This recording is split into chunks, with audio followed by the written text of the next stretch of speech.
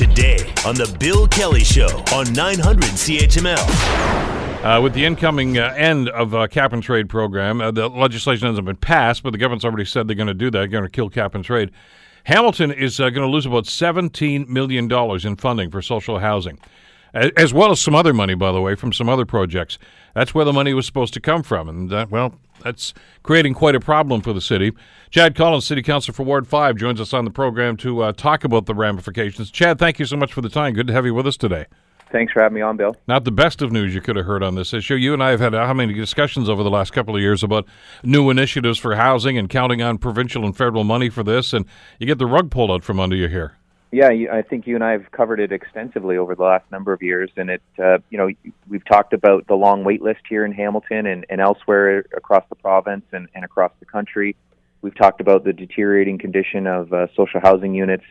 Locally, we have almost 6,000 people that are on the wait list, and for those that currently reside in one of our 14,000 units, most of those units were constructed in the 50s, 60s, and 70s, and so many of the major building components are long past their useful lifespan and need to either be replaced or repaired. So the cancellation of the funding has come as a big shock to us. We thankfully get to keep those projects that were in the works. And I can say that 500 McNabb, as an example, the one that sits at the foot of James Street right on the waterfront, which is completely vacant today, and we're in the process of hiring a contractor and upgrading that building. That one will receive the funding from the previous government.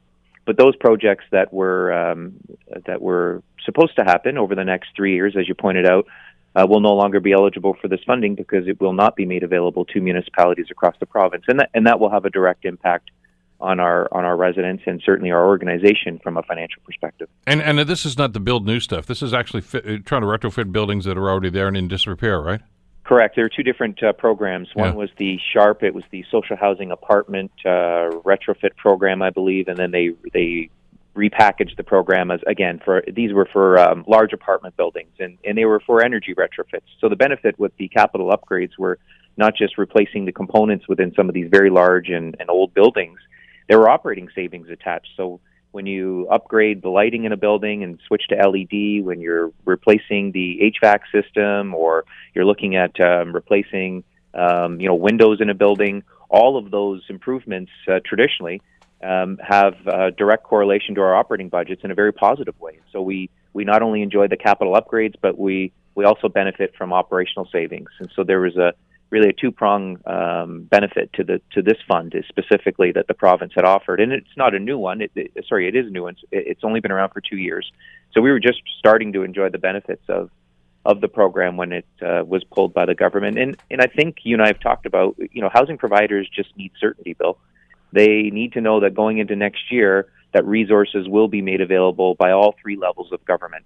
And of course, the city has invested with a major announcement this term. Several years ago, we earmarked $50 million over the next 10 years above our current operating budgets for social housing, not just for city housing, but for other affordable housing providers across the city.